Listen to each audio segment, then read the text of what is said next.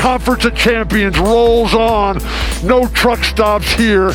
We are the Pac-12. We are the best of the best.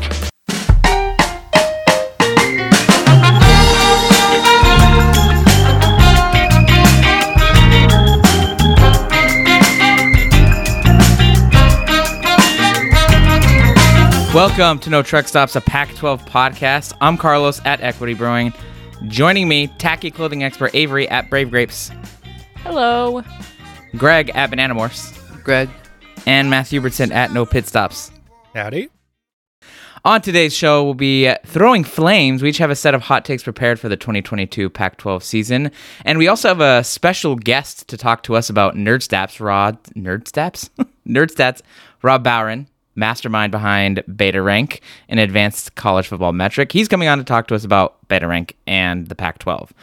But first, do us a favor. If you like the show, please leave us a 5-star review on Apple Podcasts and Spotify. I'm not really sure how it helps, except I think it makes us look good, I'm pretty sure. But if you enjoy us, why not? And if you love the show, subscribe to our Patreon. Show us some appreciation if you'd like with a $3 subscription. We'll send you a No Truck Stops sticker. And lastly, if you need more of the show, you can't get enough, then please subscribe to our $10 tier on Patreon, where we drop bonus content there all the time. Last week, we dropped 2 deep dives, one on the LA schools and another on the Oregon schools. This week, we're dropping a bonus deep dive on the mountain schools, Utah and Colorado, and then after that, a deep dive on the Arizona schools. So if you want to listen to those, you need more Pac-12 content, go subscribe to that. So yeah, thank you. With the rest of the show, let's just get spicy. Let's just get into this here. Last year, we dropped a Hot Takes preview episode, and some of those hot takes came back to bite us in the ass, most notably Avery's hot take that UW was going to the playoff. It's funny, we don't remember, I don't even remember anyone else's take except that one. That's the only one that ever gets brought up regularly, and I'm pretty sure it wasn't the craziest take on that episode either. I have no idea why Avery's UW take gets... It's probably because they lost to Montana. Yeah, that was because it got ruined like week one. Week one. I don't know. Do any of y'all remember any hot takes from last season? Greg, you were mentioning... Matt thought that Stanford would be competent. Yeah, that's a bad one in retrospect. Why didn't it was you a good get take for that one? They finished 3-9, right? Competently. I don't think they looked very competent at all, actually. Well, you don't know I would all argue then, that they looked unfortunately. incompetent. It's sad that you would just admit that like that. And then Arizona State, I think, was the other one that, Greg, you had Arizona State going what? Winning the Pac-12 or something? Going to the Pac-12 title game? Winning the South? We don't need to talk about that. It's fine. Oh, I did say that whoever starts for Utah running back will be the best running back by the end of the season in the conference, and that was right. That was pretty close. So. Not a hot take, I don't think. Utah always has like a top 3 running Well, we back. didn't know who was going to start at running back. I think that's what made it hot. That was the interesting part about it. That's fair. Yeah, I don't remember all of the hot takes that we were passing around, but certainly those are a few. Anyway, let's do this again and get flamed on Twitter, and we'll see which one of us has the one that is enduring and lasts up until the 2023 season. We got 2 hot takes each for the upcoming season. So the way we'll do this, we'll go one by one.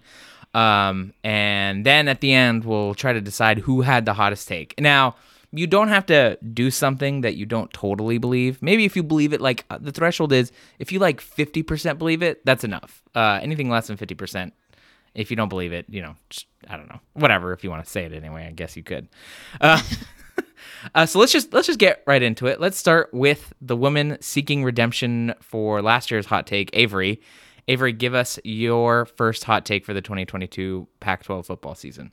Okay, I desperately wanted to say that ASU will be on 0-12 watch, but they play NAU and Eastern Michigan, so I'm going to change that to they won't win a conference game. 0-9. Wow. Okay. Yeah, so they start out with Utah, and then they get USC, Washington, Stanford, Colorado, UCLA, Washington State, Oregon State, Arizona. And honestly, out of those, I think like the highest possibilities of win for them are Colorado and Stanford and Arizona. And by that point of the season, I'm placing money on Arizona State just won't give a shit about football anymore. Okay. So they won't try. Okay. That's pretty good. So 0-9. Although I will say it's not them going on 0-12, which is not super crazy because NAU did beat Arizona last year. Yeah, but NAU hasn't won a game since then. I don't Is think. that true? No, I think that's right. They're Embarrassing. they're really bad.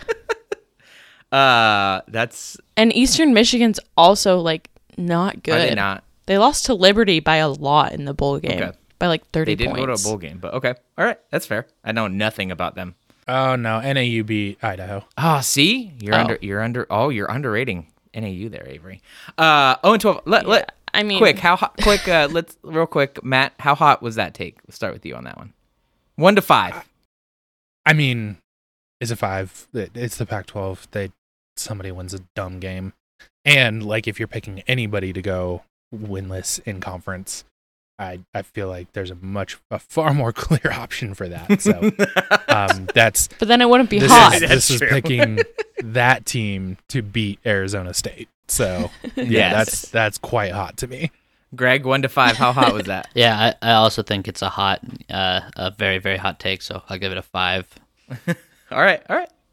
Okay, well, let's go on. Starting strong. That's starting strong. Let's go to Greg. Greg is notoriously bad at this. Always wants to try to be reasonable. So let's see what you got for us this time, We're Greg. shooting for 2, Greg. Let's hear it. Growth. I'll go with one that I know that Carlos and Matt will hate. Oregon undefeated in conference play. Yikes. Oh, that's okay. Won't happen. Hasn't happened in the Pac-12 era. And you think this Oregon team could do it? I think that it could happen in this Pac-12 Okay. with a bunch Yeah, of terrible they don't teams. play ASU at the end of the year, so maybe. Bo Nix. Bo Nix. I can't believe I'm defending Bo Nix, but he is better than you think he is, which is a gross sentence to say, but he is. He's having fun.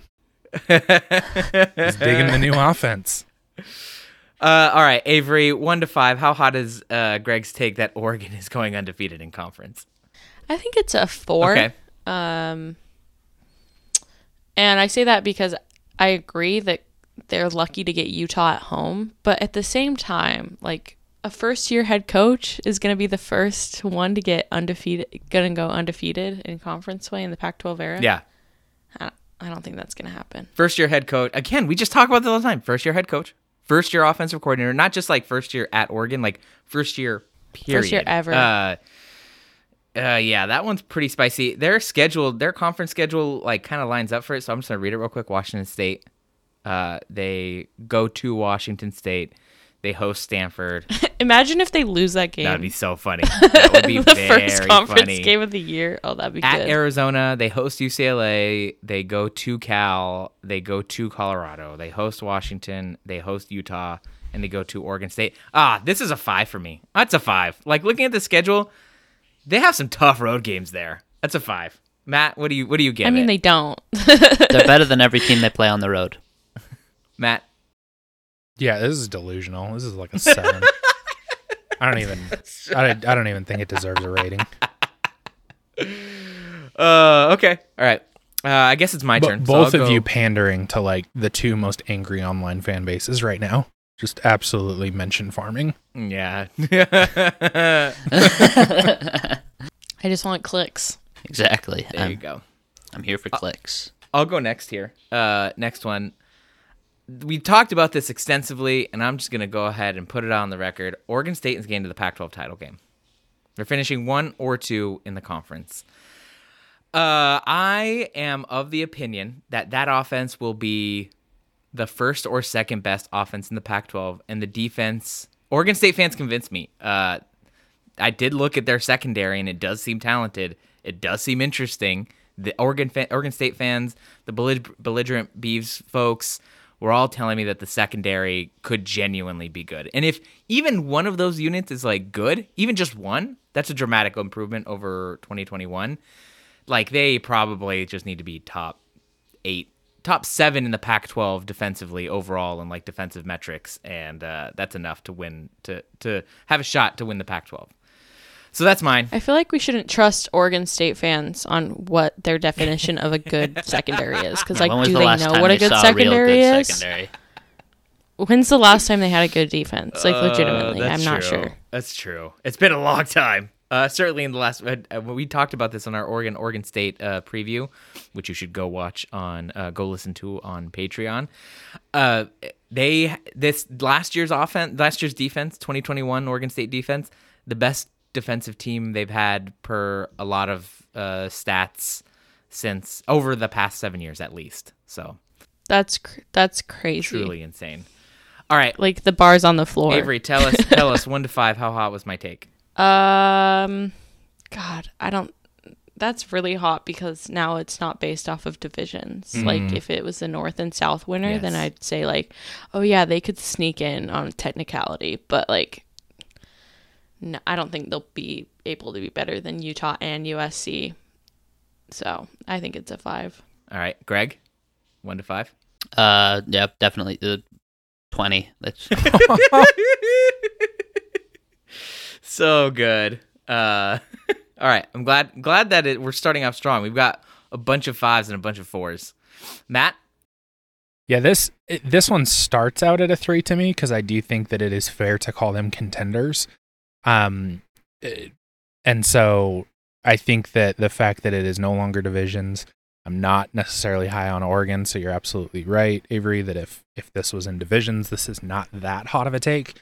But I'd put it at a 4, because we're still, even those 2 South teams that we have questions about, there's still questions about USC, there's still questions about UCLA. So I'd go 4. They could definitely be kind of a default, but that's a huge jump from 5 and 4 in conference.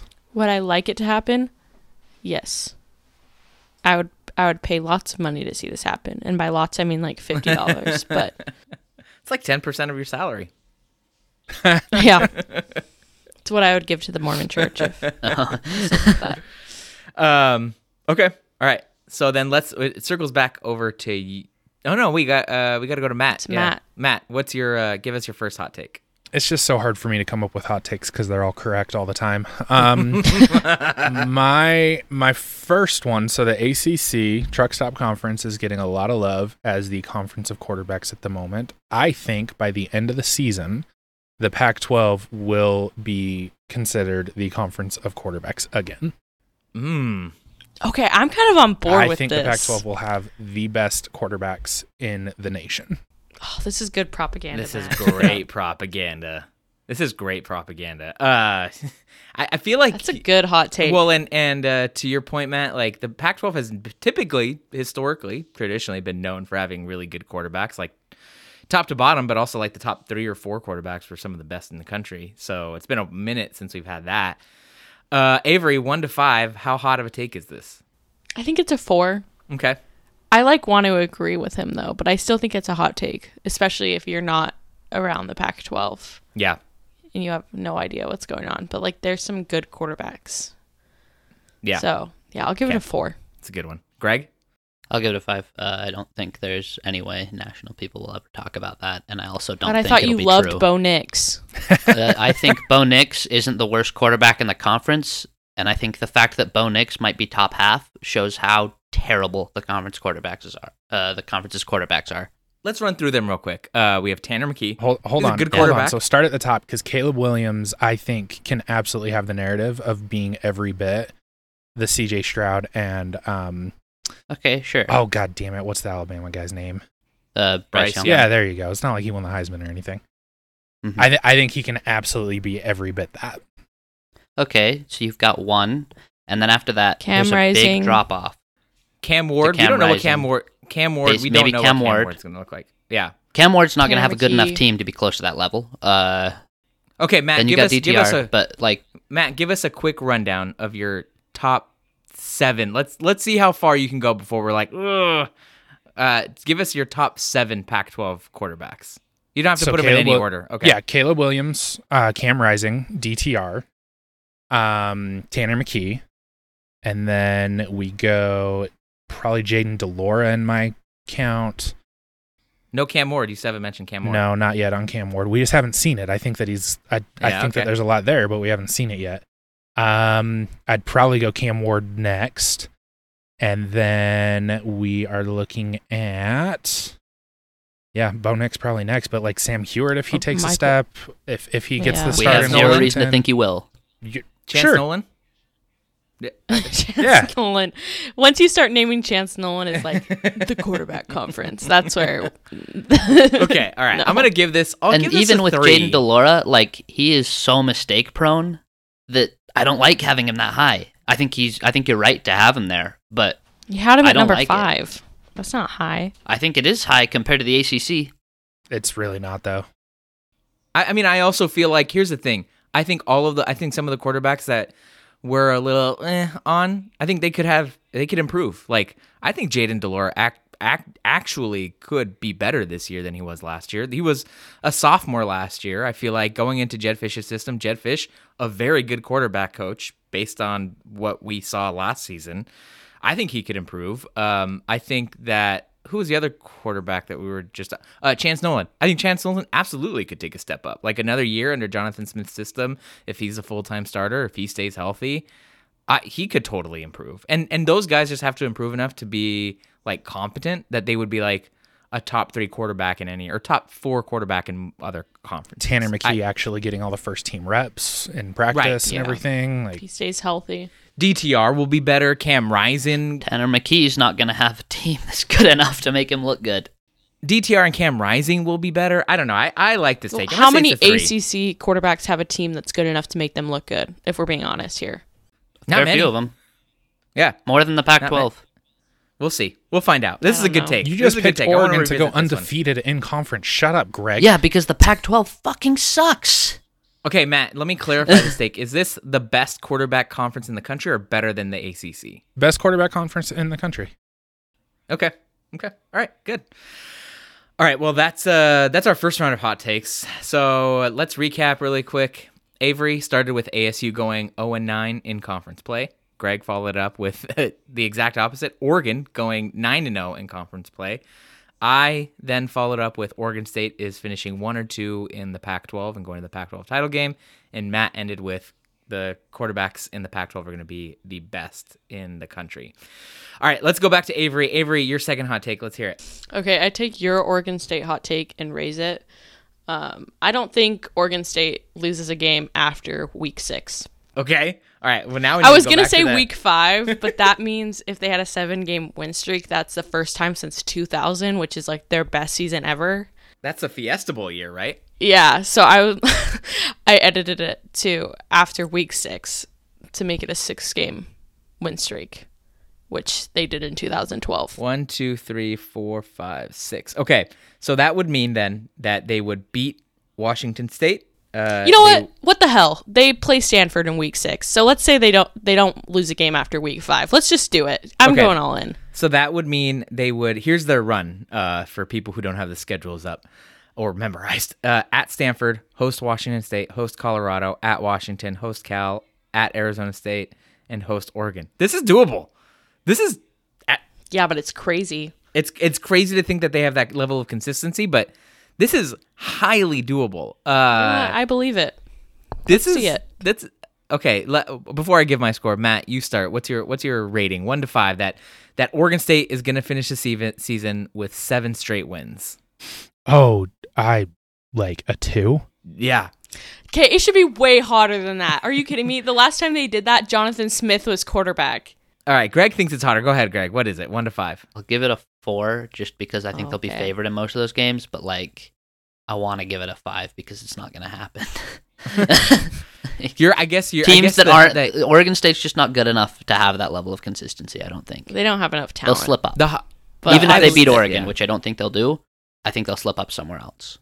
Yeah, this is the hottest part of this take is expecting any Pac-12 team to be consistent and beat the teams that it's supposed to beat all the time. That is the hardest part of this take. The most worrisome one there is probably at Washington. I love how we say that with hosting Oregon. I would Right. disagree, but yeah, I do think that's worrisome. I think Washington State is going to be a tough game too. Yeah, that too. Yeah, they host that game though. To be fair, and it's coming off at Stanford, which like is not going to be super painful for them. So, okay, this is Ooh, I'm gonna give it a 3 for me. I am a Oregon State believer. Them finishing 7, if they finished 7 in a row, they would probably what? That might be a 10-2 finish, a 10-2 season for them, right? Assuming they beat the mid-majors and lose to the big teams. Assuming they beat all the non-conference games and lose to USC and Utah. Yeah, that would be fun. I hope that would be comes to electric. fruition. That would be great. Okay, well, that's a good one. Greg, let's go to you. What's your second hot take? My second hot take, I've got 2 that I feel like could go here, but I'm just going to go with Stanford winless in conference play. Oh, another team winless in conference play take. Yeah, I think Stanford is terrible, and they don't play Colorado, so they don't have a scheduled win. There's only one game that I'm really worried about. They play ASU. I'm not worried about that. The one game that I'm really worried about is when they play Cal, but I think Cal will be slightly better. So Stanford winless in conference play. Okay, so just to recap this one, they host USC, they go at Washington, at Oregon, back to back. I love that their bye is week 3. Yeah, it's very early. That's they have a brutal. long stretch going into conference play. Then they host Oregon State. They play at Notre Dame, doesn't count, not a conference game. Then they host Arizona State, at UCLA, host Washington State, at Utah, at Cal, before they finish their season off with BYU again, not a conference game. Greg, you're kind of picking them to go 1-11 here. Would not be shocked at all. You think their only win is Colgate? I mean, kind of. I think they're terrible, like so bad. Do you think they could get one of BYU Notre Dame? No, I don't think they do. Okay. BYU I think is better than them, This which is is spicy sad. now. I don't like to that pick would get BYU. David Shaw fired. No, I don't know that it would. I don't think it would, because his recruiting class last year was great. 1-11? This year it's going to be great again, and Stanford loves him, and they don't like 1-11? to fire people. I think Stanford fans don't love him. I think Stanford fans. Oh yeah, but Stanford on fans, their opinions don't matter because there's not enough of them. How many coaches that aren't first-year coaches survive after one win in the Power 5? How many coaches are being paid as much as David Shaw?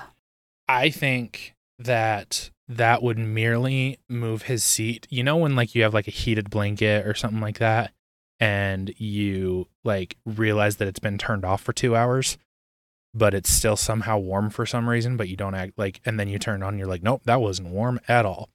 I think that would move his seat to That's his seat. to that point where it's just like it's warm enough for a regular blanket.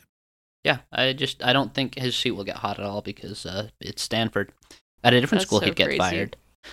But honestly, it kind of looks like it might be about to get turned around with the way he's been recruiting. But this year they're gonna suck. They're gonna suck so bad. And so I guess, yeah, might as well just make the take 1-11 Stanford. I actually think that 1-11 might get him very close to fired. I get the whole Stanford commitment, athletics. I think his seat would be hot the next year. When is his contract up? It's a private school, but I don't know. Oh, okay, yeah, I guess, yeah. We never know. We never know with the private schools. I'm sure he has like 11 billion years. So I think he could. I think there's a possibility he could get fired. At the very least, it'll move him to a hot seat. I think that would do it. I know that like Stanford has its weird athletic stuff, but like being this bad for this long, going 3-9 and then 1-11, I don't know, man. Unless 4-8. yeah, But I guess in 2020 they only had 2 losses. I mean, does that count? I don't know what athletics department is counting that shit. I don't think They it's- probably don't even have Absolutely. the idea of firing him on their mind, so that's probably true. Like 1-11 would be like, oh, Maybe Maybe things we are should bad think now. about this, but let's not do it yeah, yet. that's a fair point. Well, the last time that Stanford went 1-11 was in 2006, and Walt Harris was their coach, Didn't they go 0-12? and he got fired. They never went 0-12. I'm pretty sure they went 0-12 once. No. I don't see 0-12 Okay. on here. Okay. All right. Well, rate this take. Who said this take? I did. The last time they had 0 wins was 1960. Okay. I don't So think they'll they have haven't gotten 0 that one. wins. Oh, right. Carlos got did. at- Silly Carlos. All right, Matt. 1 to 5. How hot of a take is it that Stanford goes 0-9 in conference? I have it as a 4 because there is way too much Stanford disease in like the Oregons and USCs and UCLAs of this conference for it to not exist in some of the lower teams as well. Okay. Avery, 1 to 5. Yeah, like someone's going to lose to Stanford. So I'd probably say it's a 4 too. Stanford is one of those teams to me that is, I can't, like, it's Stanford, Colorado, that I'm sure will be like historic, generational ass. But Arizona State might also be there, and they play both. Stanford played both of those teams, I think. They missed Colorado. You said that earlier, Greg. They do play Arizona State. Arizona State may be generational ass. It's unclear. I'm going to give this a 2. I think Stanford totally could bottom out. I don't know. They have zero momentum going into the season, and they got to hope Tanner McKee is like an incredible quarterback to kind of avoid going even 1-8 in conference. So last season was their worst record since 2006. Yeah, they're on a downward trajectory, and they have zero interest in righting the ship. So, okay, well that's Greg's. My next one, I need to look at this here. I'm picking 1, 2, 3, 4. I'm going to say 4 Pac-12 teams get double-digit wins this season. You did this 4. last year. Did I? Not this exact take. When we thought 3 South teams would have 10 wins. Did I say that? And then UCLA would have like 9 or something. I'm going to extend Isn't this that what you were saying? I'm going to extend this to the bowl games and say that after the bowl season, there will be 4 Pac-12 teams with at least 10 wins or more. And those 4 teams are, I think it's UCLA, Utah, USC, and Oregon State. I think You don't think Oregon is one of those? Fuck it. Might as well 5. make it then 5. I think there's 5. Then I think there's 5 double-digit This win is the teams. same take as last year. It's the same take. Oh, actually, no, I'm thinking of your Pac-12 basketball 8 tournament teams take. Yeah, that one was psychotic. No, I mean, I just think that UCLA's schedule is super easy. USC's schedule is fairly easy. Utah's schedule is tough, I guess, ish, Tough, but not. it's not easy to that see, bad. especially after a bowl game. Totally easy to Yeah. see 10 wins. We haven't been seeing bowl wins. That is the big thing. Is that like I That's a think tough one. Utah would be in a position like say if they go 9-3 in the regular season, I think they'd get a winnable bowl game. Yes. UCLA, I don't think will win their bowl game because their schedule's so easy that they'll be put against a team that actually deserves to be there, whereas UCLA will be frauds.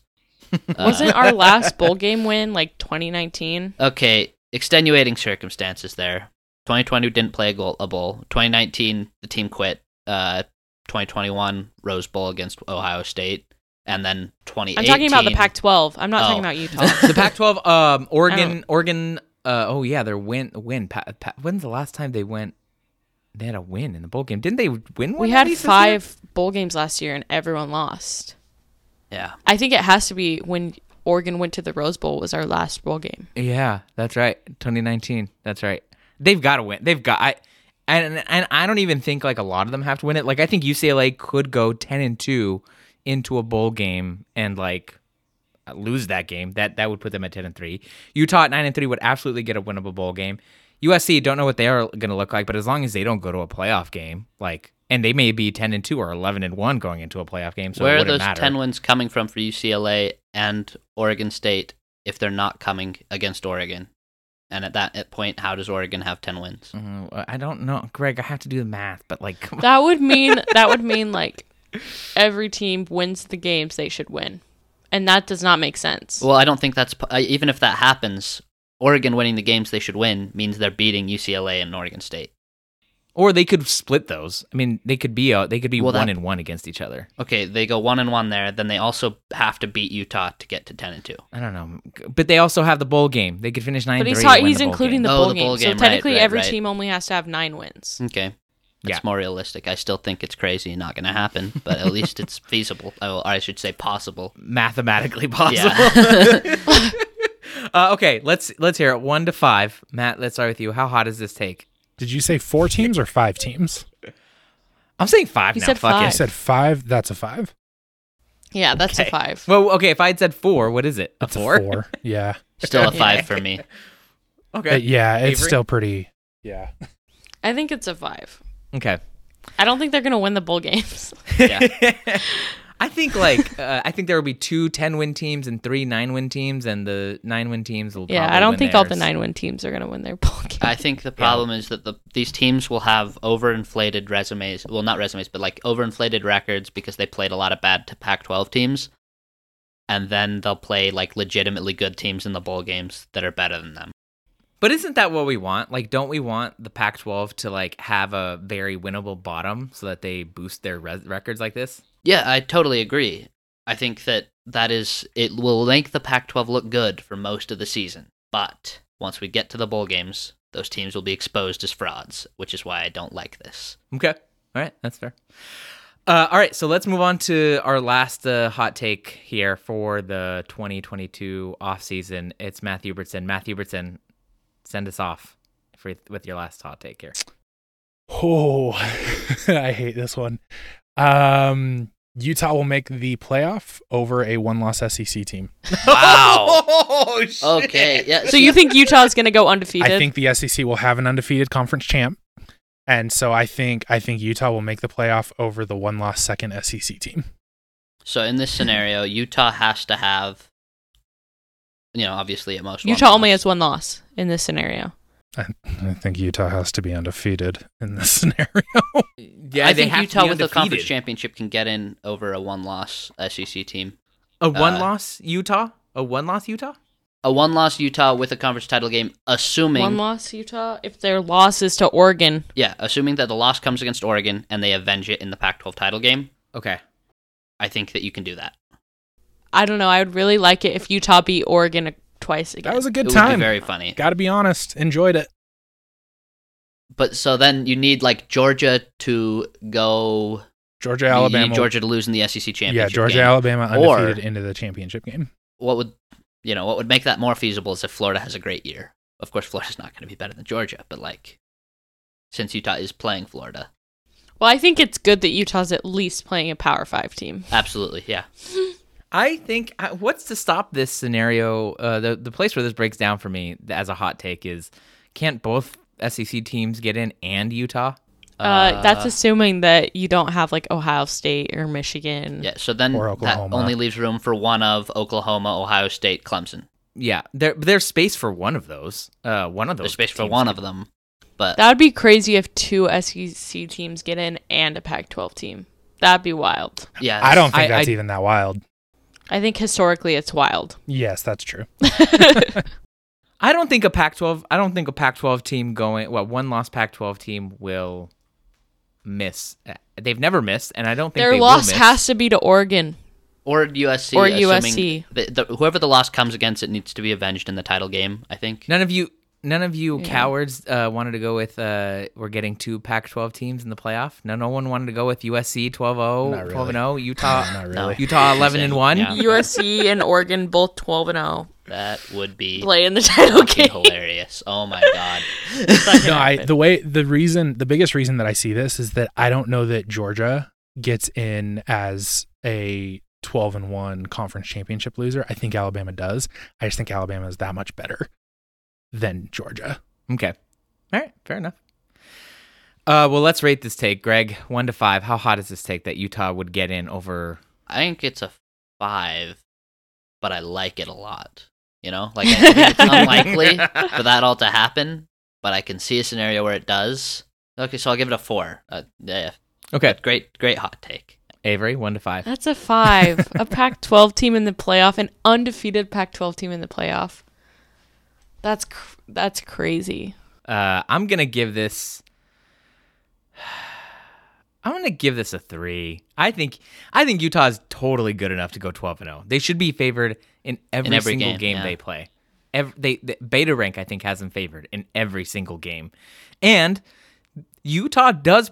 I don't know. I should look at their records against the spread, but I feel like they tend to deliver. Like, I don't think they're one of the Pac-12 programs that, like, do they have fluky losses? Like, yeah, kind of, but like that's when they had less talent, and that's when they hadn't proved themselves. But like they have the talent now to like perform to expectations and not get lost in some of the hype. I think Utah is probably the best shot the Pac-12 has had in a long time at getting a team undefeated. How crazy is that Yeah, to yeah, say? it's wild. I would love for this to happen, except like Utah fans would be happy. And if there's anything I hate, What's more annoying? More. What's more annoying? Happy Oregon fans or happy Utah fans? Oh no, Oregon fans that are happy are not that annoying. I think it's Oregon fans that are not happy that are very, very. it's very Oregon annoying. fans that think they're better than they are. That are Yeah, hopeful. That's true. Hopeful Utah Oregon fans- Horrible Utah Oregon fans in general they're, are they're just- so annoying. Utah fans in general just suck, and like I don't want to see them happy. But like I'm a Utah fan, so what does that mean? Yeah, Depression. That's is fair. what that means. The I great think philosopher's question. Yeah. that's what that's diagnosed as.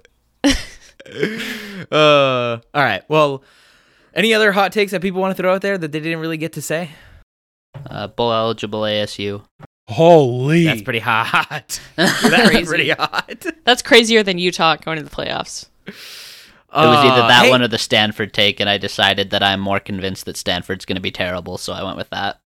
But The other hot take I was thinking of was that not a single Pac-12 coach gets fired this year, but like Carl Durrell. I don't know, like Carl Durrell's the most likely, but I don't think that's that hot. Yeah. Because how many coaches got fired last year? 4? What is a program that would fire their coach with all the uncertainty of like the media deal and a realignment Yeah. and everything like that is I'm trying to look Yeah. and see if there's any stupid programs like that. Like Cal's not going to fire Justin Wilcox. David Shaw's not going to get fired. I think Colorado could fire Carl Durrell, or ASU could fire Herm Edwards. Ray And I Anderson, you mean? UCLA could fire Chip if he doesn't have a good year. Yeah, but UCLA is going to be bowl eligible at least. Yeah. Their schedule's way easy. He should be fired if it's an 8-win season. That actually would be smart for UCLA. If you're not carrying Chip Kelly into the Big Ten, you got to drop it. Fire him now. Yeah. Yeah. But are they going to do that? Yeah, who knows? All right, this next segment is for the true sickos. We are joined by Rob Bowen, co-host of 12 Pack Radio, co-purveyor of Sharp College Football, and the mastermind behind Beta Rank, the coolest advanced analytics model in college football. Rob, we're really excited to talk to you. Thank you so much for joining us. Yeah, I'm really excited to be here. I always enjoy talking about the Pac-12, and I'm happy to help evangelize advanced stats at the very least, so that people are not like yelling at me about like, did you see that this offense put up this many points per game? And I'm like, just points per drive. Like, let's start there. Yeah, we'll get into that. I want to explain Beta Rank a little bit, but we want to get all of your thoughts about the Pac-12 and catch people up on your thoughts around the Pac-12. But I do want to see if we can explain Beta Rank to our listeners. And I'm going to try something a little bit different. I've heard a couple of your explainers on Beta Rank over the years, but I just want to kind of try to see. What I thought I'd do is I'm going to try to explain it, and you're going to tell me if I got it. Okay. Sounds good. You're going to give me a rating of 1 to 5 for an explanation for how Beta Rank works. Okay. So I'm going to start here. I've got this little script here. People are familiar with basic football stats. You just mentioned it, right? Like yards per game, points per game, that sort of stuff. And the way we kind of compare teams, the layman might compare teams, is we might be like, oh, UCLA gets 27.5 points per game and 400 yards per game. USC gets 25.5 points per game and 385 yards per game. So I have a good feeling that UCLA is That's a good example that you picked. But obviously, there. yeah. Obviously not useful though, right? I think most of our listeners agree. We agree that's kind of a silly way to do it. Advanced stats generally try to help us kind of predict or project the outcomes of games by looking more at things like efficiency. So SP Plus is a big one that I think has kind of fallen out of favor, partly because it's way less accessible, I think, than it ever has been behind that ESPN paywall. But the other big one is Beta Rank. And I just kind of wanted to bring that up to compare them a little bit, because people always get confused. Well, why would I look at Beta Rank, or why would I look at SP Plus? And like, what's the difference between those? My understanding is SP Plus looks really hard at yards, like how many yards you gained against how many yards you could have gotten, or how many yards you gained based on how many yards you needed contextually, that sort of thing. And Beta Rank, on the other hand, looks at drive efficiency, like at the unit there is a drive. At its core, it's a metric based on things like you just mentioned, points per drive. So, for example, the benefit there of doing that is if UCLA plays super slow and only had the ball 10 times in a game, but they scored on 8 of those 10, that means something very different for Beta Rank than if they scored 8 times off 16 possessions. On top of that, though, Beta Rank also considers things like strength of the opponent and their sort of points per drive and their efficiency, their drive efficiency, how explosive they are, whether they've had good drives or bad drives, and on and on and on. And the result of all of that is one number, one metric per team that is meant to tell us how likely they are to beat another team. So tell me, Rob, 1 to 5 stars, how did I do, and what would you add to that explanation? No, so I'd give that like a 4. Like, because I think because I think you hit it. Because people often do come back and they're like, "What do I need this for?" Right? Like, there are. I mean, even since I was working at the New York Times and I was bored out of my mind. I mean, the journalism side of the New York Times is wonderful. The business side is slightly organized chaos. And I was just like, I was going through ESPN's website and I was going through their numbers and I was like, I do this professionally. I could do better than this. And I think I do, like, I mean, I pat myself on the back, but I think that, one of the important things with Beta Rank that is different is that you're not going to find, in particular with yards and play specific based models, is they don't have the concept of drive efficiency. They don't have the concept built in there that says, like, hey, being able to put together plays and execute and be consistent and have, your play caller be able to script a drive is a valuable skill. On top of, putting up big plays and things like that, right? So it does, and I like to think of it too as fundamentally, drives are like at bats in baseball, right? Like, I mean, you want to, like, the points per drive. Literally everything you're going to encounter within Beta Rank comes back to a points per drive fit, right? Everything has to fit into that concept. And that is, like, if you were going to say, like, the one overarching model that everything else connects to in Beta Rank is points per drive. How does that compare to EPA? So EPA, that's a yards.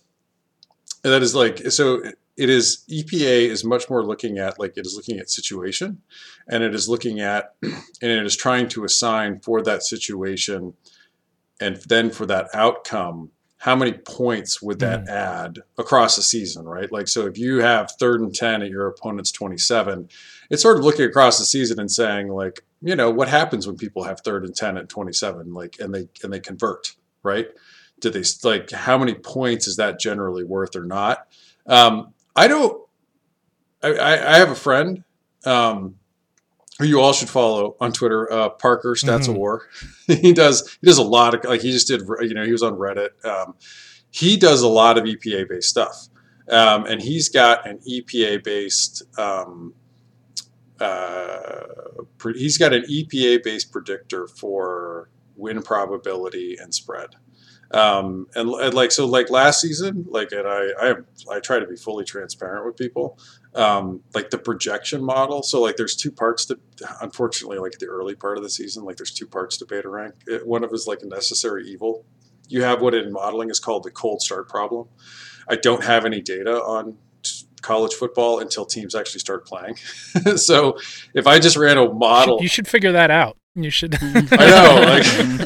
Like, I need to figure out a way to get like fall camp stats. Surely those are normalized. I would enjoy that a lot more than the projection model. So the projection model is basically like weighted in with Bayesian weighting. Like, each week, the projection model counts for less, up to week 5 or 6 for me, and then I'm done with any out of season data. I know SP Plus, FPI. They all continue to include recruiting rankings and things like that. Beta Rank predicts just fine without it. I get no increase in information gain. So the projection model for Beta Rank last season, I stunk. Like, that 2020 data, I didn't appropriately control for it, and I came out just terrible. But if you look at what happened after week 6, and that is when Beta Rank switched over fully to in-season data, Beta Rank went on a heater just on in-season data, beat S&P by a good margin, beat some models that people sell their picks for by a good margin. But Parker's EPA was up there, and I don't want to say, like, there's lots of ways to skin this cat. Beta Rank is something I sort of, like, sat in a dark room and came up with on my own. like, I had like working at the Times. It was really cool. Andrew Gelman, who was like a huge name in statistics. He came in and spoke at the New York Times, and I was like, wow, that's really cool. Like he came and talked about Bayesian hierarchical modeling, and I was like, I think I have an idea for this. So I don't even like. I looked at it and I went at it in a different way than I think other people did. But I don't like. I'm not here to like be like, oh no, this is bad or this is good. Like there's value in like an EPA will tell you different things than beta rank necessarily will, because beta rank is less situational. It is controlling for opponent and field position starting on like the drive. But I'm not asking the question of like, you know, like if you converted this or not, how much EPA did you add? I will say, and I'm a stickler for this, if you guys see EPA rankings that are like ranking players, like I don't buy those at all. No. EPA remains a team offense, defense coordinator type metric. So when you see people ranking running backs or quarterbacks based on EPA, like that's not something I buy into, and that's fairly popular. But yeah, I like we don't have enough data to accurately control for what each player is individually contributing in there.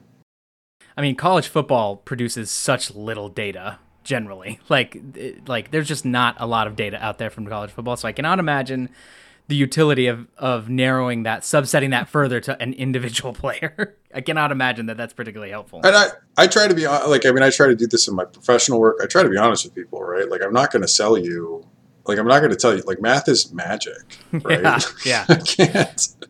I can't magically turn, rocks into gold. It's not alchemy, right? Like, I try to be honest, like, there are limitations to data, and I will tell you the best that we can get out of it. And I mean, I buy data from the same folks that provide data to the College Football Playoff Committee. I'm confident in the accuracy of what I'm getting. I don't have to go back and do any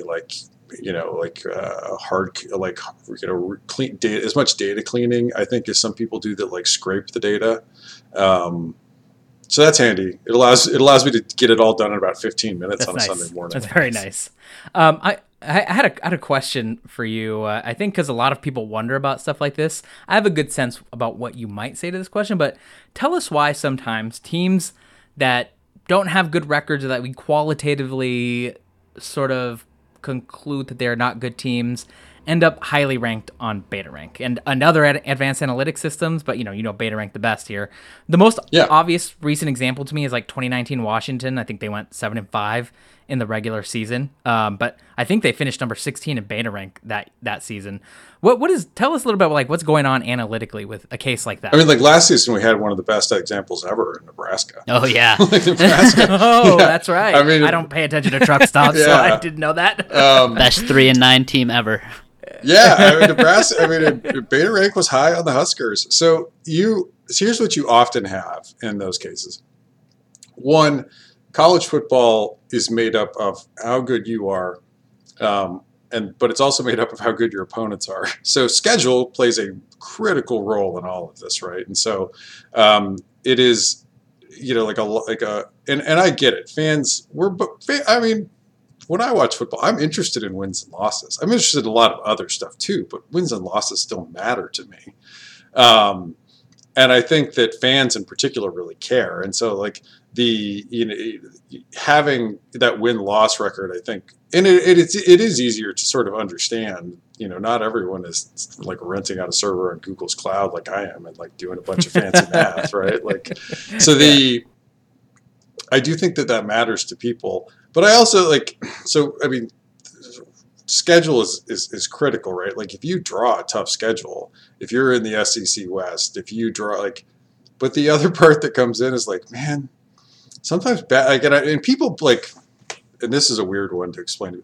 People fundamentally misunderstand randomness. So, Radiolab has far and away the best explainer on randomness. They have an episode, Stochasticity, which is the fancy word for randomness.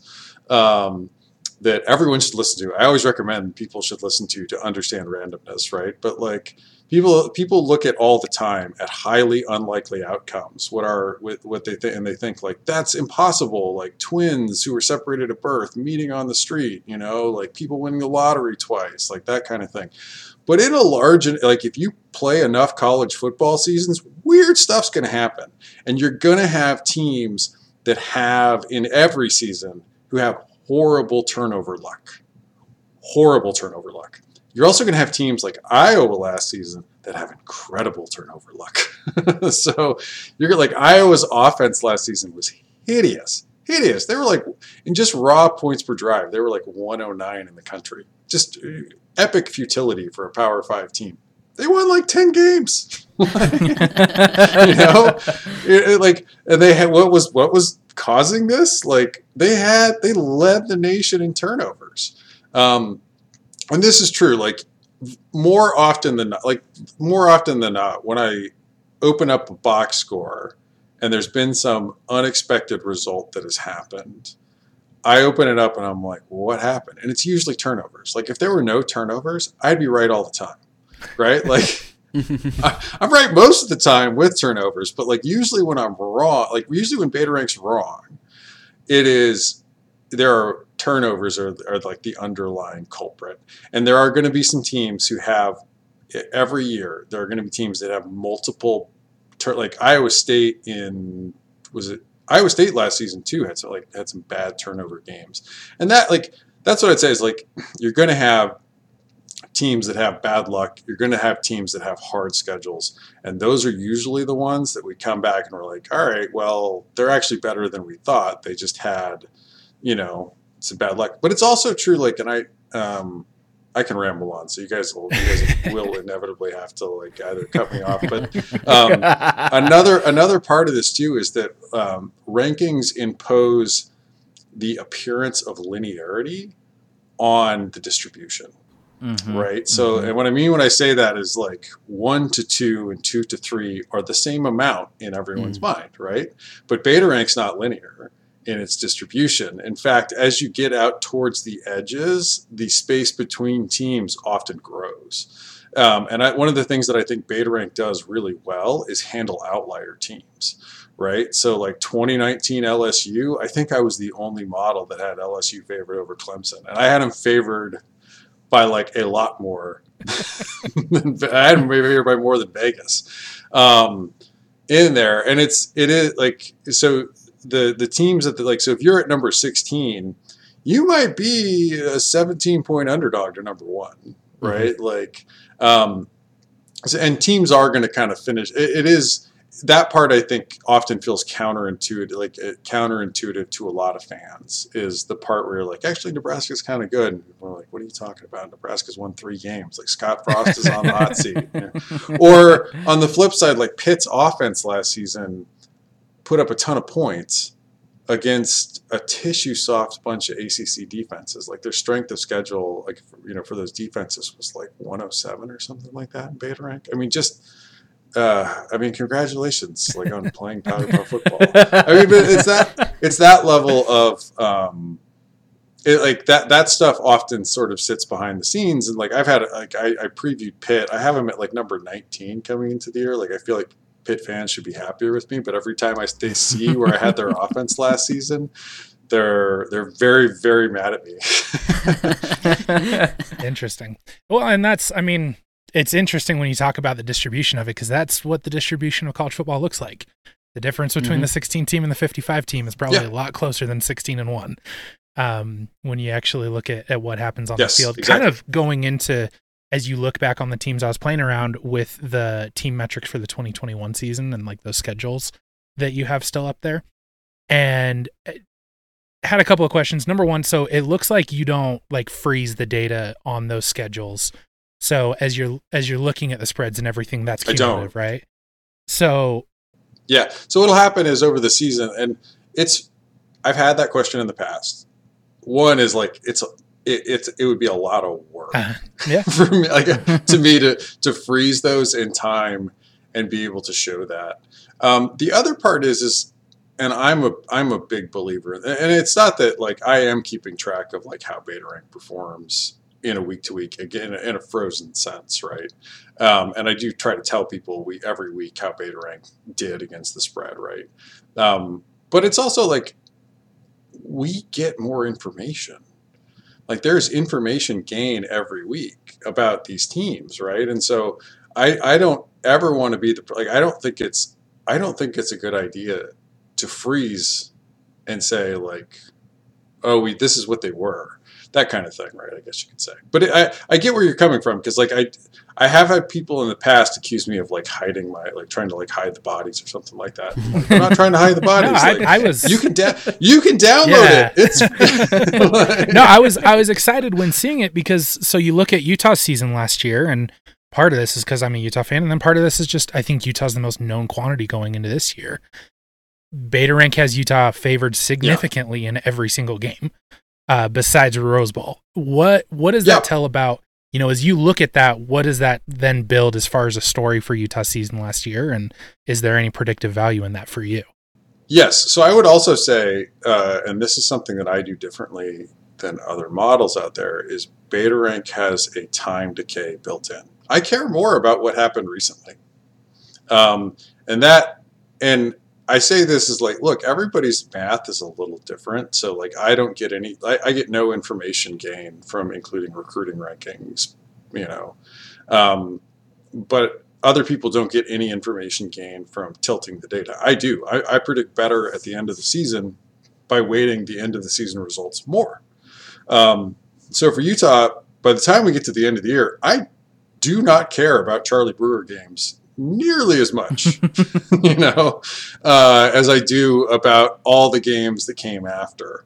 And that's critical. So what Beta Rank does is it catches hot teams, right? Like 2019 LSU, like it catches hot teams as they get hot in the season.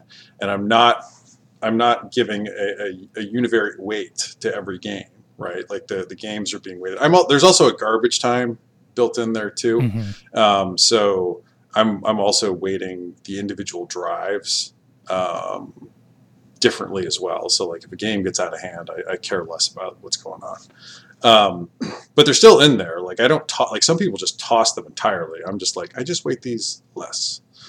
But for Utah in particular, like by the time we got to the end of the season versus where some other models that do a flat distribution of weight, like Beta Rank's much higher on the Utes at the end of the year last year.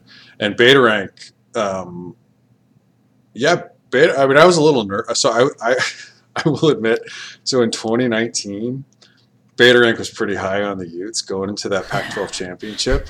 And so same. I had Vegas was high on the Utes, Beta Rank was high. I had a little bit of like, oh man, I have stuck my hand on this hot stove before heading into those games at Oregon, because like Beta Rank had Utah as this like huge favorite. I'm just like, oh man, I've seen this movie. So I kept. I was doing a little personal hedging. I was like, the model is saying this, but I just want to be clear that like it is possible that we've missed something again, right?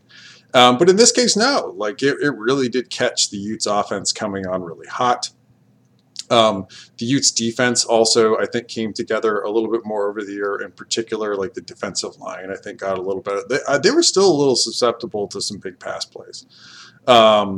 And not just the Ohio State game, but the because that's not like I didn't even like just FYI, like I kicked out all the non-playoff bowls last year. I kicked out. Like I took one look at the data after keeping it in, and the game in particular was like where I think like LSU had maybe like 40 guys dress against Kansas State because of COVID. Yeah. And I was like, nope, this is garbage. This data's bad.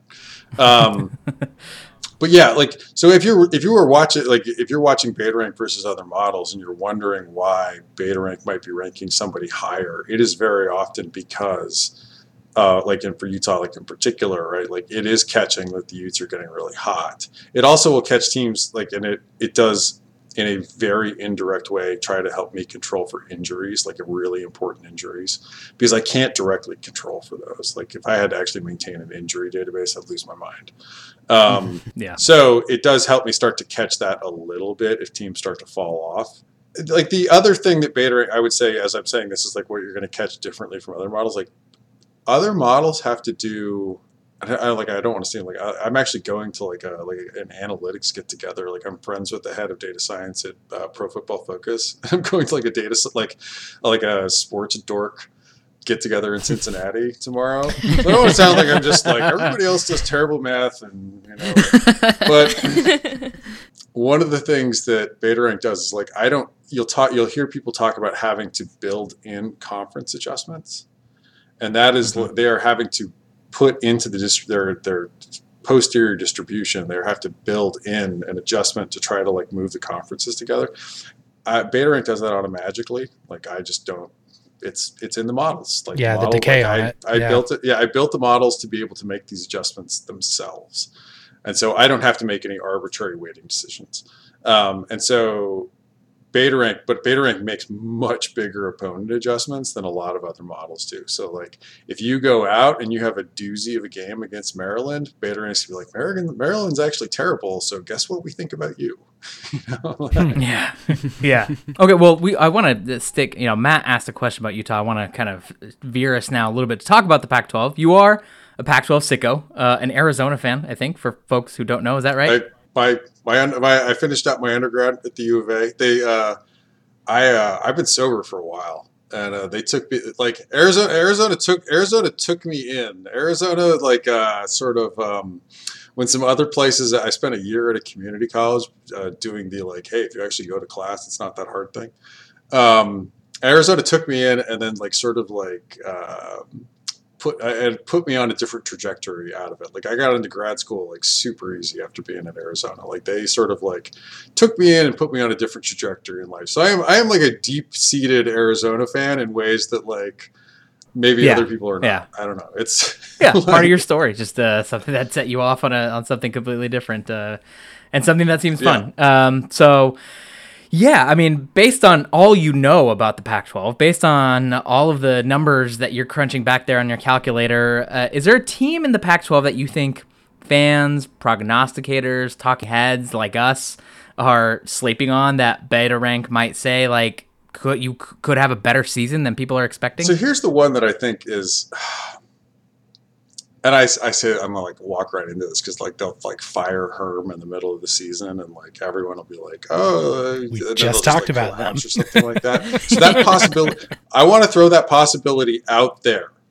But I also think that like, I mean, you saw the Pac-12 media poll, like they have ASU like right above Arizona and Colorado, and I'm like, if they don't, like if that NCAA investigation drags on, their schedule is not that hard. And the UNL, so here's here's one of those fun things about like running your own college football model is like UNL, like you get to find things like this, like ECU. I was right against the spread on ECU a bunch. I was right against the spread with UNLV a bunch last season. They were sneaky better than expected. And ASU's offensive coordinator is going to run the quarterback quite a bit. They got Emory Jones. I think it'll work largely. Now they have like I'm not saying this is not me saying like ASU is going to be good. I'm saying versus where expectations are for ASU, I think people are underrating what the Sun Devils could be, right? And I mean like there's obvious ones like BetaRank. I don't think the BetaRank, and I don't think other models are really able to adequately handle the current transfer situation. Mm-hmm. Like we just, like I don't think I have good enough data to handle it. It also does not see coaching changes from the get-go, right? So like USC is a totally unknown commodity versus BetaRank right now, right? I think offensively they could be awesome. I'm a little more skeptical about the defense. I want to see that. But yeah, I mean, like there's some teams that I also think have potential upside. Like, I mean, oddly, It's like I'm ready. Yeah, to tell me why Beta Rank is wrong about Arizona, please. We love Arizona on this. So Beta podcast. Rank has Arizona really low, and part of that is that they have really low coaching and development, right? Like they have not, like relative to the recruiting classes they've brought in, and it's not like they're recruiting like gangbusters, but they've been even worse than that. Like so they're not getting like a bump out of that or anything. I don't think it really is able to handle the Jaden DeLora transfer, as well. And the fact that they got like a couple of real impact players, like, I mean, McMillan might be a genuine real impact day one player. Cowings from UTEP, like, I don't know how much Arizona slipped him in NIL money, but like getting him to Oregon, like that's impressive. So, I mean, like, I think Arizona, I'm not going to predict them to win many games, but I would project that they are going to be significantly better in advanced stats than we are expecting coming into this year. And I will say this too, and one of the dads, he's pretty active on Twitter, Fotheringham's dad. Oh, yes. Yeah. Like, he found one of my tweets and he's like, Arizona is the only team that played even in losses, like played hard all 60 minutes last season. And I'm like, that's weird but true. Like they were incredibly bad and seemingly never quit, even though I have some questions. Last season, they settled on Gunner. Like, I think Jed Fish sort of like when a baseball scout like falls in love with there's some 6'4" Adonis High School first base prospect, and they're like, yeah, he's got the projectable body. Like, I think they fell in love with Gunnar Cruz is he's an enormous human who throws the football far, but turns out can't read the defense. And so he really stuck with Cruz till to the detriment of the team. Like, I think Arizona could have maybe beat BYU last year if they would have been playing Jordan McLeod. Mm-hmm. But it is I think Arizona's a team that I'm not is I think Beta Rank, and they're not high on them, but could be even worse is Colorado. Oh yeah. We are a Colorado is going 0-12 podcast. Well, Greg is leaving out that me and him have a show bet about Arizona where I'm saying that Arizona's getting 4 conference wins. So Beta Rank is scaring me all over the place right now. No, I mean, look, you can talk. The Pac-12 was horrible last season, horrible.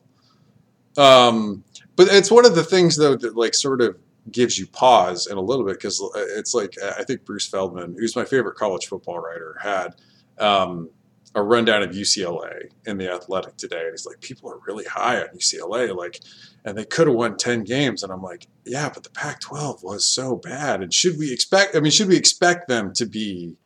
That's the sort of question, if everybody bounced back, and and it's hard to say on some of these, because there's a lot of transfers coming in. I think people should reasonably expect Washington to field a much more competent offense than they had last year. And maybe the best offense that they've had since Jonathan Smith was calling plays there, because the bar is really low. None of those Bush Hamdan offenses were any good either. Right. And so if those teams bounce back, it's going to be harder to come by wins. But I'm not sold on any Justin Wilcox offensive coordinator. Yes. Yeah, at all. You can talk. I think ASU is gettable at the end of the year if they did collapse. If you're an Arizona fan, that San Diego State game. San Diego State's offense is archaic, and they lost the punter. They lost their only weapon, and so it's yeah. And so you could talk yourself into Arizona maybe being in that game, Mississippi State's. Yeah, but it's Mike Leach. Mike Leach. It's Mike Leach in an early non-con Mike game. Leach has. Come on. Yes, but also Mike Leach has absolutely owned Arizona's soul. And look, Jed Fish and staff, there's no more Marcel Yates, but Mike Leach used to come in and just paste Arizona. And Mississippi State was sneaky good last season. They're a team that I think actually could surprise people this year. But yeah, I don't know what they're Greg Byrne put together the schedule and then like jammed out to Alabama, and he's like, here, take San Diego State, North Dakota State, Mississippi State. Fucking insane. Good luck. It's like, I would trade, we were going through UCLA the other day on the podcast, and I was like, why don't they trade this schedule with Arizona? Like UCLA would actually like probably end up with a good TV spot with some of these games, and Arizona could sure as hell use the wins against like, I don't know, Eastern Michigan or whatever the hell's on. Like it's. I was gonna ask you, Rob. I often look at the Pac-12 without like thinking about advanced stats because this is the weirdest conference and stupid shit happens, and I call it reading the vibes. For example, in 2021, expecting Oregon State to beat Utah because of no other reason than I feel it in my bones. And so, do you? That was the most ridiculous game. Like, and Utah's run really defense was pretty good last year, and Oregon State, who I say this because he was also the O-line coach at Arizona for a long time, and before that at Cal. Jim Michalczek is the most underrated position coach in the conference. He is so freaking good with that Oregon State offensive line. Like they went in and it's art. What they're doing there, it is beautiful. It's so beautiful. It's gorgeous. If he could just hire a defensive, like, what was he doing from their staff after firing your DC? We just talked about it yesterday. Yeah. So dumb, but I mean, it's like Chip Kelly hiring if you pulled out the two resumes of McGovern and Azzanaro, they're the same. They're the exact same. I've never seen resume. someone make a defensive coordinator hire that was like a troll, and he did, which was wild to me. Jonathan Smith said, "We don't need defense. We just need to run the damn ball." Yeah, that's right. Do you have any predictions for the upcoming season that aren't necessarily backed up by all your fancy stats, but you just feel like will happen? Besides Arizona, because obviously we're bowling. Oh man, I would go to that bowl. Like I would be there. I'd be like, be like your favorite team of all time. Yes, like we'd be like that Rob Snyder from like the Water Boy. Like we do not suck. Like I might as well be like Arizona 2022. I do feel like so. I actually feel like Oregon State is going to outperform where Beta Rank has them. Yes. I am not. No, I in no way condone their defense or the decisions that have been made. So I think it's illegal. I think their defense will still suck profoundly, but I think the offense is going to be really good. I do. I mean, I think Chance, I think people are too hard on Chance Nolan. I don't think he's really good, but I think he's fine. I also, God, now I'm forgetting the name. Who's that quarterback? Jebbia? No, Jebbia. not Jebbia. Kristen Jebbia. The one that, Luton. Jake Luton. The Jake Luton experience. Jake Luton, yes. So he got into an NFL training camp. After 2 he's years, playing right now in the Hall of Fame game. After 2 years, now in his first year with Jonathan Smith, he looked marginally competent, and everyone was saying, is he even going to hold on to the job coming into the season? Right, year 2, he took a step forward, and I'm not I think Nolan has the potential to be the next Jake Luton-ish type, take a step forward. I think Smith. Does a tremendous job with that offense and that staff, and I know people they do lose some guys on that offensive line, but there's I think I'm at the point where it's Michalczek's got it, they'll be good, they're gonna run the ball. People are oh their running back's gone. I'm they will figure out somebody to run the ball to.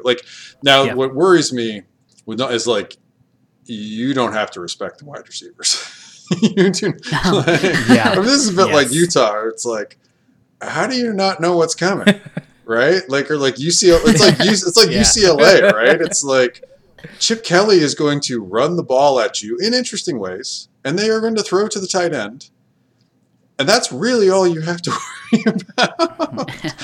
You don't have to double cover outside. Your safeties can come in and cover the middle of the field. Nobody needs help outside.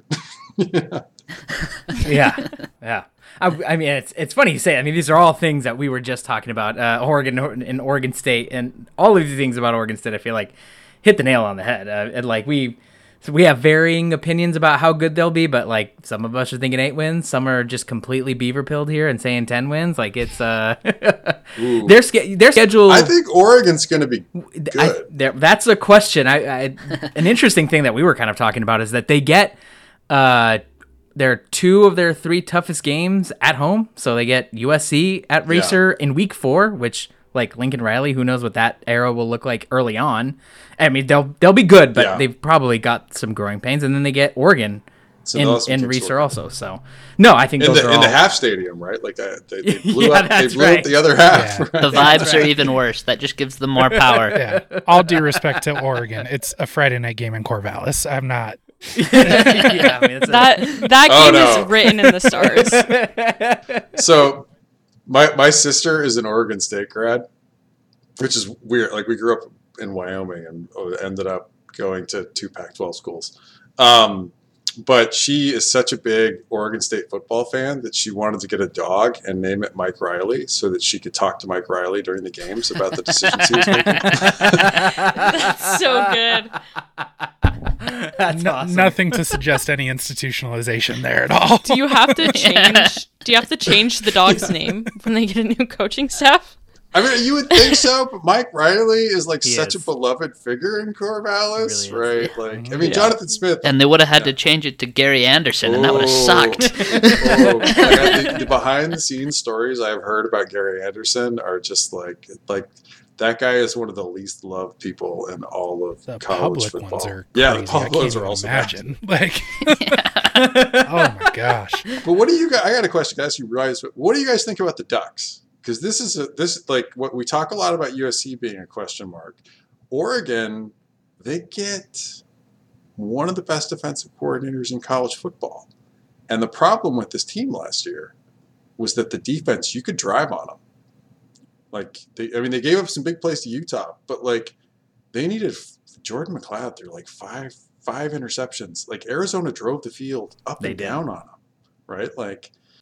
We have yeah. varying opinions. So- We're very Oregon divided intrigues on me. Oregon. I'm I feel like the problem last year with Oregon was Anthony Brown, personally, but He was, yeah. It was the defense. Actually, their problem was the defense. Like Brown limited what they Yeah. could do the offensively. defense performed nowhere near what they should have. I've seen one too many Nick Saban assistants Yeah.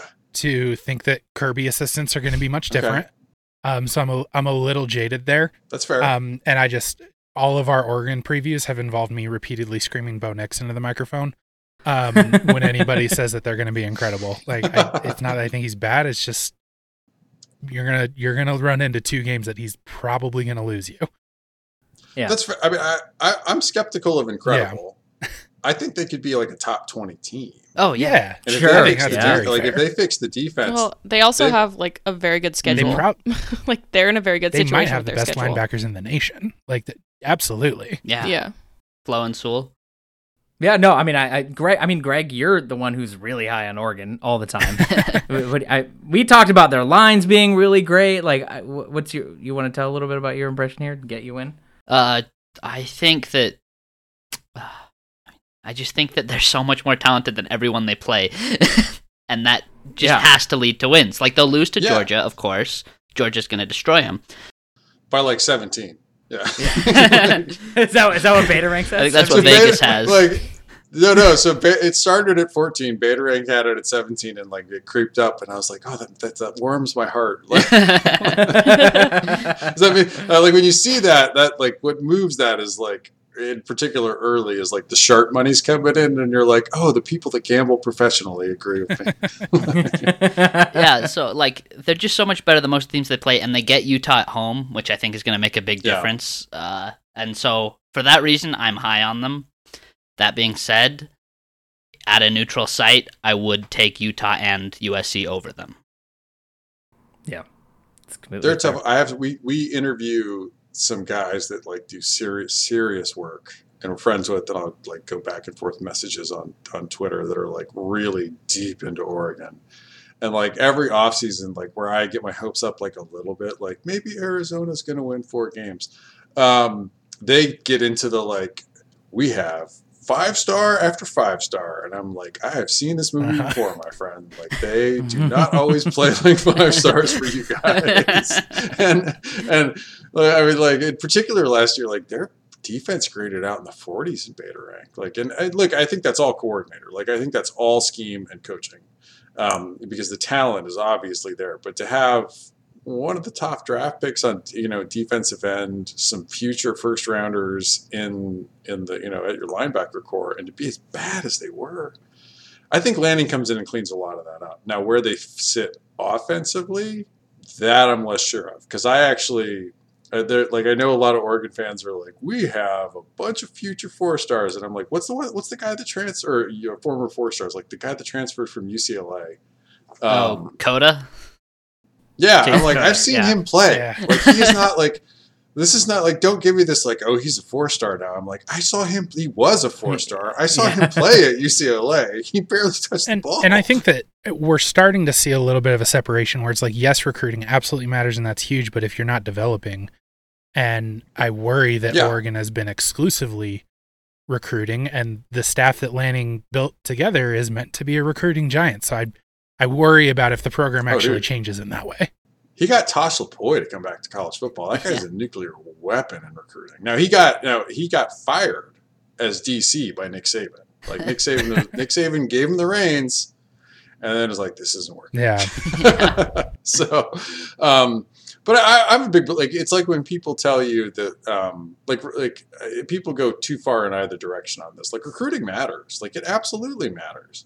But coaching and development matters too. Scheme and play calling matter. And when people talk to they act as if like Nick Saban's just like recruiting and like just rolls the ball out there or something like that. Like, Nick Saban leaves no stone unturned. That's why he is literally kicking everyone's butt. Right? Like, there's no, like, those teams, like, and I live in Columbus, like, Ryan Day is not messing around.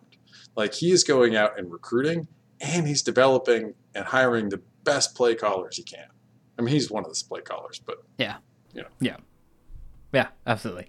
Well, thanks for engaging us in all our Pac-12 questions. We do want to engage you in a bit of a game we came up with, a bit of a trivia using beta rank data. We went to sharpcollegefootball.com. I'm sure. I'm ready. Sharpcollegefootball.com. That's where you find beta rank stuff, and we started just playing around and doing some sorting. If you haven't been there to do that, it's super fun and cool. You can compare teams historically. You can look at beta rank by conference, by year, all that sort of stuff. So that's what we did, and we're going to test your knowledge, Rob, historically of the Pac-12 using data from your own model here. Okay. We found some interesting info there. We thought we'd give you some trivia about the Pac-12 since 2012, which is as far back as beta rank goes, I think. And we've got 5 questions for you. So I want to see how you do, all right? And the primary thing is you're not allowed to cheat and go back into your... I'm not. Like, I will not. I will accept the results as they. And people are like, listen, like, you did really poorly at this. I'm like, that's fine. I built the model. I don't have to be smart at everything. That's right. So we're going to start you off easy here. We have a list of the top 7 defenses in the Pac-12 since 2012. 2 programs have 6 of the top 7 defenses per beta rank over the past 10 seasons. Can you tell me what those 2 teams are? Washington and Utah. No. No. Is that I should have asked you if that was your final answer. That is incorrect. That was quick. Washington and Stanford, actually. Oh. Is Utah the 7th team? No, they are not. Wow. The 7th team, I think, is. I've had this pulled up. Matt, do you have it pulled up? I think. Oh gosh, I think it was like Oregon 19. That's right. It was 2019 Oregon. Really? This is pain. So so I forgot. So before. This is like my own, I go on rants about like David Shaw keeping Lance Anderson as defensive coordinator, despite all of the evidence that he is terrible. But before, like, Stanford had a really good defense, and I forgot that. Yeah, right there. So it was UW and Stanford. You got Washington right, but you missed on Utah, although it was a good guess. Do you know which team had the best defense in the Pac-12 since 2012, and what year did they do it? And this is an overall rank or in The The Beta. overall since 2012 defense, the best defense in the Pac-12 since 2012.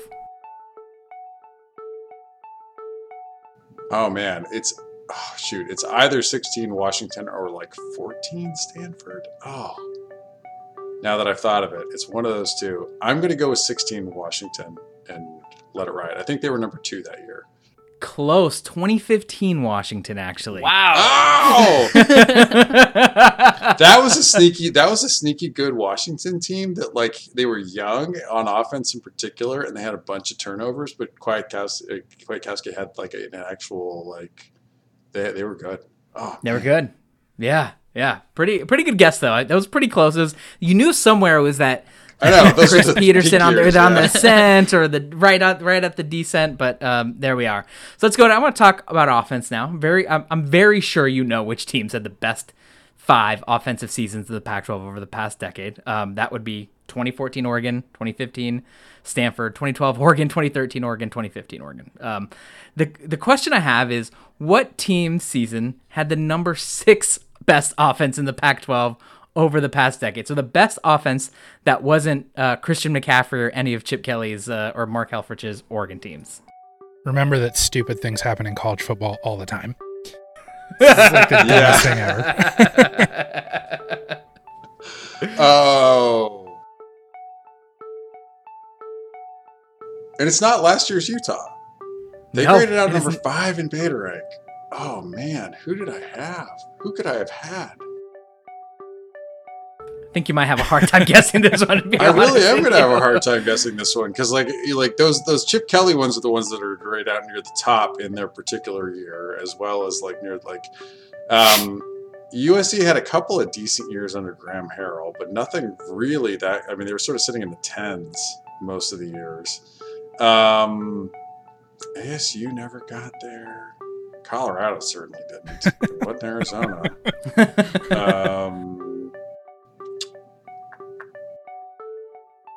Gosh, you know what? Noah Mazzoni, UCLA. They had a really good year in Brent Hundley's last season. They did. They had a really good year. Is that who it is? Oh, that's close. Number 7 Oh. was actually 2013 UCLA. Number 6, 2015 Cal under Sonny Dykes. Oh God, they were so good. They were so good on offense, and they were hideous. The hideous on defense. What's so funny is like Wilcox came in and like completely flipped that. He really did. Like, And there was Yeah. never a middle ground. There was never a moment that it was like, No, there was, They're okay. There's been no point where they've been a balanced team in any way. Okay, good guess though. It was pretty good. Number 7, pretty good. Penultimate one here. Beta rank, as you know, is not just predictive, but you have a strength of record metric on there. Oh, yeah. So can you tell me which Pac-12 team had the overall best resume in Pac-12 history since 2012? Oh, geez. So the Pac-12 was really strong in 2014. So if you piled up wins in 2014, your strength of record is probably pretty good. Like, so the Pac-12 like falls off after 2014. Oh my God. It's like, why did we do this to ourselves? Like, right? Like just years of bad right before we decided to go like do TV.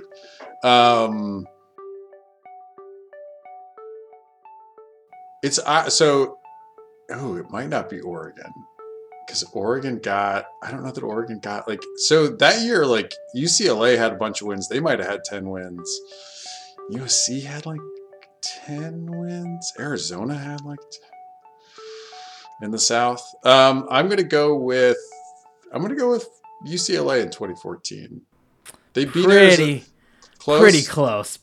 They were actually number 5 overall. Oh, that's not that close. Number one. Yeah, I guess if you're considering that 1 and 2 or really. I would have felt better if it would have at least been like 2 or 3. Like, Yeah. No. It was actually Stanford in 2013. oh, Yeah, the year that they ended up going on to lose to Michigan State in the Rose Bowl. So that was but you were pretty close. Number 1 was Stanford. Number 2 was actually Arizona State in 2013, Oregon in 2014, Stanford in 2015, and then UCLA in 2014. So not bad. You're right. Those early 2010s Pac-12. Oh, that was a gauntlet in the South. You had like elite teams in the North. Mora and great Todd times. Graham and Rich Rod came in and inherited fairly talented competitive Pac-12 rosters and then blew it. So like as the guys from Erickson's classes aged out in Tempe, and as the guys from I'm forgetting the Stoops' classes aged out in Tucson, like those teams stunk after that. I was so mad Yeah. watching. Like there's all of a sudden the Pac-12 was like really bad in 2015. And I was like, how did this happen? We were so much fun. Like we in Beta Rank in 2014, the Pac-12 was the second strongest conference behind the SEC. Yeah. I mean, Never it was again. It was those years were fantastic. It was I distinctly remember, I think all three of UCLA, Arizona State, Arizona, all three of them had big Rose Bowl droughts, and each of those fan bases were really stoked to finally end them, and none of them did. So brutal And stuff. Mora was the weirdest one because he recruited like gangbusters, and like, Oh yeah. after like he just couldn't translate it at all. on the And then he field. just stopped caring. No. Yeah, some people have many theories about his personal life and how that seemed like he was a tragic figure there. So, all right, last question here. Only 3 Pac-12 teams have had a season that finished in the top 50 across all of college football over the past decade per Beta Rank. So we have the top 50 college football teams over the past 10 years. Only 3 of those were Pac-12 teams. First of all, Rob, we're going to need you to juice the Pac-12 in your model here a little bit. Perhaps a little horrible Rob, for the You narrative. could do that. You're a Pac-12 guy. Just adjust just a little bit for being in the toughest conference in college football. Oh, I wish. Like it's sort of like it's one of those nice things about being like an Arizona fan, though. Is like no one will ever accuse you of like juicing the numbers. You're like, what do you care, right? Like, I went Get him to, from like, 95 to like 73. Trying to make yeah. that 111 They look go looked good. at my LinkedIn. They're like, he went to Arizona and Vanderbilt. What does he care, right? Like, But the real question here is, can you name which 3 Pac-12 teams finished in the top 50 in Beta Rank since 2012? do I have to name the year too? You don't have to get the exact year. I'll give you like an era. Okay. I'll let you like within a few years. All right, so I think 13 Stanford. I think 12 or 13 Oregon, and then 2016 Washington. So close. We have here number 21, 2014 Oregon. Okay. Number 30 was 2012 Oregon. Okay. Number 40. Oh, I lied. There was 4, so I cheated. Number 40 was 2016 Washington. Okay. And number 46, just sneaking in the top 50, there was 2019 Oregon, actually.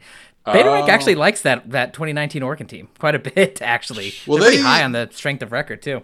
Yeah, they came in, I mean, after the debacle of the Pac-12 championship game where it had the Utes favored by a little more than Vegas. It was like, oh, wait, reevaluate what we're doing here with our lives. And, bump the Ducks up. And then they played, I mean, did they have Iowa State that year? They got Wisconsin in the Rose Bowl. Wisconsin in the Rose Bowl. That was a good game. I think they lost that game, but they played No, they really won. well. Oh, they won. Oh, that's right. And they played really well and won. Yeah. Justin Herbert. Yeah, it was certainly a fun game. I mean, there was probably parts of it where I was like, what was I watching during that Rose Bowl? But it was still fun nonetheless. Well, unfortunately, Rob, you went 0 for 5. What we didn't tell you is we had $1 million on the line, and so I'm sorry you missed. All you had to do was get one right. That $50,000 podcast fee. I was going to retire, and then Bummer. But thanks so much, Rob. This was an absolute blast. I learned a lot. I'm sure everyone listening did too. We really appreciate having you on. This was really good. Tell people where they can find you. So you can find me at Twitter at BetaRankFB. I also handle at Sharp College Football. We have a YouTube channel where we're putting up preview videos, and we're running through the top 30 teams in college football for our predictions for next season. I just did Air Force, a team I'm actually really excited about for next year. If their quarterback is healthy the entire year, watch out. They'll probably wax Yeah, Colorado's a Colorado at little home. less excited. Yeah, I'm really excited. They're hoping Zeke Daniels does not play in that game. And then we also have sharpcollegefootball.com where you can find all the stats that we talked about and a lot more. And they're pretty easy to sort. I use Data Studio. And then I'm excited. We're adding FCS this season. So we'll have week 5. Fun. I don't have a projection model for it. So week 5, we'll have enough data on the FCS, and we'll be rolling out FCS rankings and projections and all of that. I'm super excited. The place for that we'll all be in 10 to 15 years. How exciting. I hate real life. I'm like, the one thing I want, my main office is in LA, and I was just out there for a trip. And there's not a direct flight except for Spirit between Columbus and LA. And I'm like, I'm not doing that to myself. But I just want out of this UCLA and USC move to the Big Ten. It's like, I just want a direct flight between Columbus and LA. Just hop on their charter. Get one direct flight. Like, just please. Like, if you're gonna make the gymnastics team do this flight, like, just get one direct flight. One for Rob. Yes. One seat, please. Oh, so true. Well, thanks again for joining us. This was really, really fun, and we appreciate you taking the time to talk to us. Absolutely. Thanks, guys. All right, that will do it for us. Thank you for listening. If you're a Patreon subscriber, thank you for subscribing. If you've left us a review, thank you for leaving us a review. Special thanks again to Rob for coming on to talk to us about Beta Rank, about the Pac-12. We'll be back next week. We've got a couple of previews, a lot of things to talk about. We're getting closer to the actual football season, so that will be fun. But for now, that's Avery, that's Greg, that's Matt, I'm Carlos. Thank you for listening, and remember, there are no truck stops here. Not even one. Still and thick with smoke, so thick it makes you choke.